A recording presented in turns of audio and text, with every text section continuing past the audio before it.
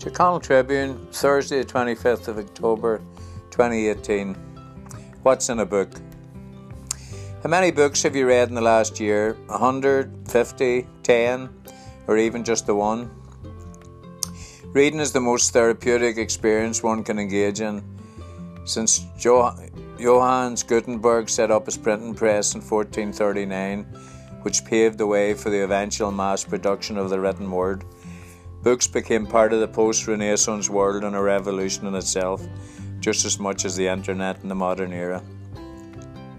The present predominance of social media and the electronic highway has been challenging for the whole book industry, with some suggestions that it could spell the end of the written word, but those bearers of sad tidings for the future of academic journals, sports encyclopedias, historical tomes, biographies, science fiction, anthology, cookbooks, poetry, religion, children's books, novels, fiction and non-fiction haven't come to pass. I got the reading bug as far back as the early 1960s. I think I was about 10. We'd just moved across Belfast to a new estate built in the slopes under the Black Mountain. For my new friends from the inner city, the Falls, Carrickhill and the Markets, this new domicile was like moving to the country for them. Darkest turf lodge, most had never seen a green field or cow before. For me, sure, it was just like Termon on a sunny day, but on the edge of a big city. No supermarkets then, just a butcher's and local shop for the milk, and Belfast Baps, Agus Shinay. No playing fields, football field, community centre, chapel, pub, social club, school, taxis, never mind a Ninra, Gaelskull, Scout Hut, AstroTurf, GA pitch, chemist or doctor's surgery. Amidst all that, we hadn't even the footpaths laid or a regular bus service into town. There was definitely no library, but lo and behold, as I strolled down the nearby Glen Road one day, which forked with the Andersonstown Road at the RUC barracks and moved on down the Falls, when one day I spotted the big sort of bussy thing.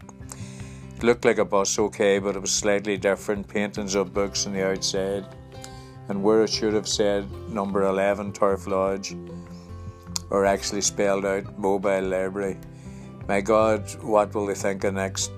I climbed aboard, and you know the stereotypical librarian awaited me. Middle-aged, ponytail, reading Chaucer while doing the Times crossword at the same time. He sort of looked up over his glasses and nodded. You hardly know a term for a future American president, 4 across, 6 letters beginning with W. Actually, he mightn't have said that, but you know what I mean. He then asked, are you a member? And after responding in the negative, he produced a little card, name, address, age, and I became a fully signed up member of the Belfast City Council Mobile Library Service. God, I was so excited. This was just before the RUC stormed Republican election headquarters and extracted the flag of the Irish Republic, which appeared to annoy them and some guy called Paisley. It was also a few years before England won the Jules Rimet Trophy, so we were safe at Christmas from watching never-ending repeats. It didn't take much to excite a 10-year-old in those days. Street football, a gator thingy with 4 bicycle wheels and a plank, games of conkers and rounders, and this age of gender equality, hopscotch for the girls. No Facebook, WhatsApp, LinkedIn or Netflix, but we would soon have Georgie Best and Celtic winning the European Cup. So we were in heaven. Back in the library on wheels, I perused over the shelves of books, even if I didn't know I was perusing at the time. This was a paradise for a 10-year-old. Moby Dick, Frankenstein, Dracula, all classics which of course I gave a wide berth to search out the sports section, and books on Pelé, Puskas, De Stefano and Jimmy Greaves. Real life stories of legends of the beautiful game, and a big step up from my previous reading material, Superman and Batman comics, the superheroes who were all the rage in '63. But despite my emerging love of the game of soccer, my attention was attracted to a geography section with books and tourism, etc. I came across a book in Donegal.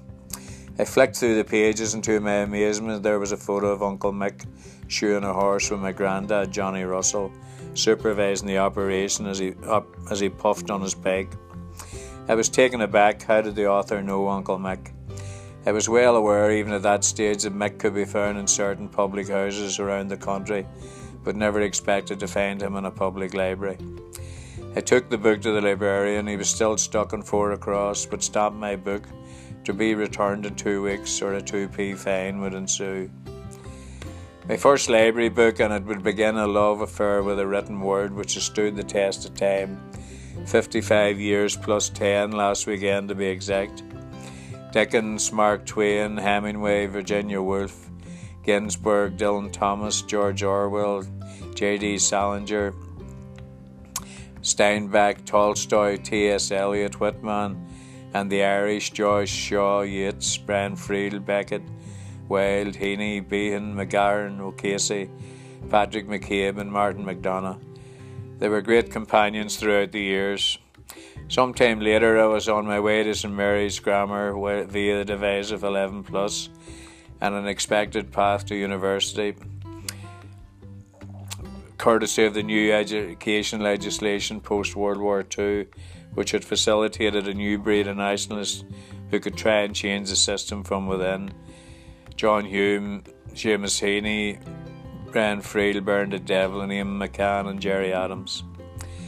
But 1969 would curtail educational achievement, and O and A levels would make way for extracurricular activities, which included how to throw a Molotov cocktail correctly and training camps in Donegal, which weren't in the Baden-Powell manuscript. As the 70s developed in a whirlwind of urban guerrilla warfare, time for reading literature was fairly limited, although hairy arse trendy lefties made way of books and tanks cut down protesters in Prague, Palestine and Derry, but quoting Marx and Engels or even Jesus Christ wouldn't cut the mustard when armed struggle was required. The unfortunate nature of events in the 70s is certain spin-offs which in hindsight could be classified as beneficial in future long-term development of the individual. In plain English, the Cages and Long Kesh had their own libraries which facilitated educational achievement, courtesy of Her Majesty's government. What education we left behind in school was more than made up for in the lost years of youth. Karl Marx, Chairman Mao, Liam Mellows, Tone, Fidel and Shea, Ho Chi Minh, Yasser Arafat, Archbishop Macarius, Paulo Freire, James Connolly and Larkin all would contribute to our understanding of how society works, especially a colonial society and a European democracy, but also a dirty little sectarian shithole.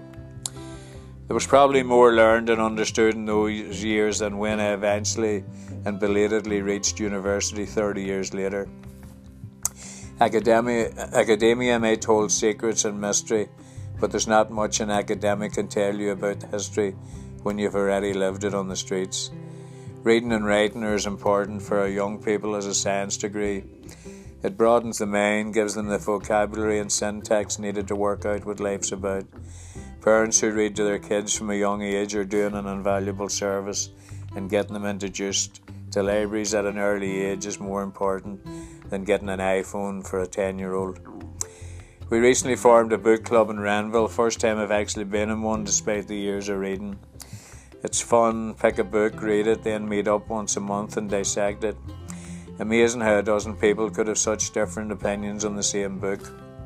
Bury My Heart at Wounded Knee, Oliver, Oliphant, Frankenstein have all been under the intense scrutiny of the intrepid book club readers. I have managed also to put No News at Thoat Lake on the agenda for the Christmas reading. Analysing Lauren Studdigan's travails with John and Bouncer at the Tribune is going to be interesting to say the least.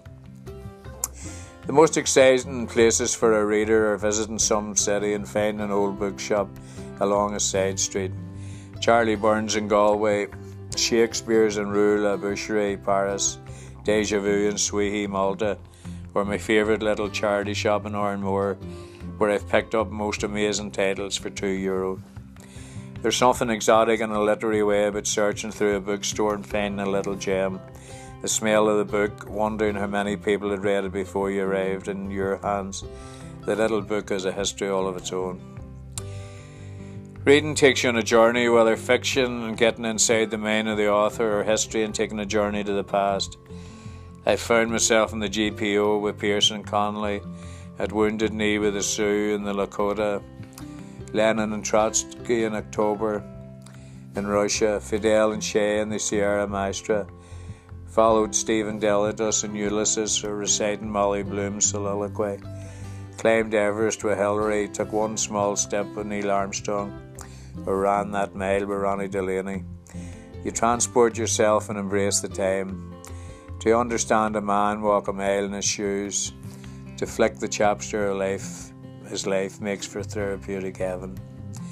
I've read Ulysses on a balcony in San Juan, Malta, in 40 degrees, drinking red wine. Pat McCabe's Bust Your Boy by the pool in Fuerteventura, and wondered what sort of head he has on him to come up with a character like Francie Brady. But you know, if you dredge through the archives, you find that most of the greatest writers the world has known were definitely on something when they scripted their literary masterpiece. Kilmac Celtic Illustrated History, a great read from a great wee club. A book close to my heart. I first read 40 years ago, Bury My Heart at Wounded Knee, in a form of captivity the Native Americans would be well aware of in the reservations, and actually just reread it recently and still agonise over how a whole nation were wiped out in the name of avarice and greed. Mandela's long walk from Robben Island to freedom was riveting stuff. I once spent 6 months trawling through Lost Lives, a record of every one of the 4,000 killed in the recent conflict in the north. Each victim has a dedicated paragraph devoted to him. Many I knew personally: Mickey, Kevy, Norman, Jimmy, Bobby, Big Doc, Brendan and others. The reality of conflict brought home in black and white, it's difficult reading. Conrad's Heart of Darkness in a hospital bed in Malta, and the end of outrage about the famine in Donegal while I recuperated in Beaumont. James is in UCHG this year, after thinking my reading days might be nearing an end. Paddy Kavanagh of Raglan Road, Frame, Immortal, Georgie Best, Tom Barry and Bobby Sands bookending a century of resistance, and Leon Uris's Trinity, a great fictional approach to history. A tome I spent many a long night reading over 40 years ago as well. Fiction and the fact. John Feinstein's A Good Walk Spoiled, the definitive account of life following a little white ball around 4 miles of meandering fairways and manicured greens.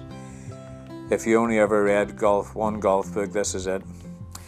Robert Tressel's Ragged-Trousered Philanthropist, a tour de force novel on the inequality of the class system, a story of the English working class, but can be replicated anywhere capitalism and greed rears its ugly head, the first great labour history of its time. I finished reading it in Maspalomas as Kino did walkies in Saipan, and a very special person walked into my life 17 years ago. Finally, Frank McCourt's Teacher Man, my favourite book of all time, my Bible when I made the journey to Teacher Man myself. Before he gave us Angela's Ashes and Tis, McCourt was a teacher in the Bronx. As brilliant an educator as a writer, no doubt.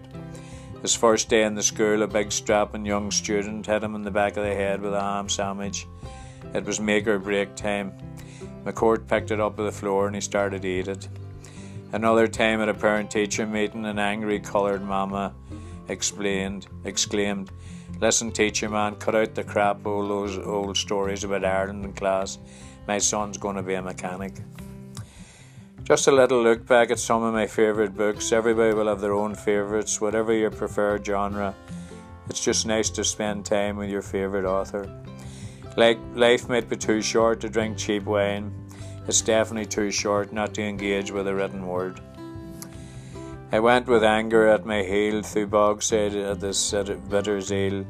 Jesus pity on a day of cold and drizzle and decay.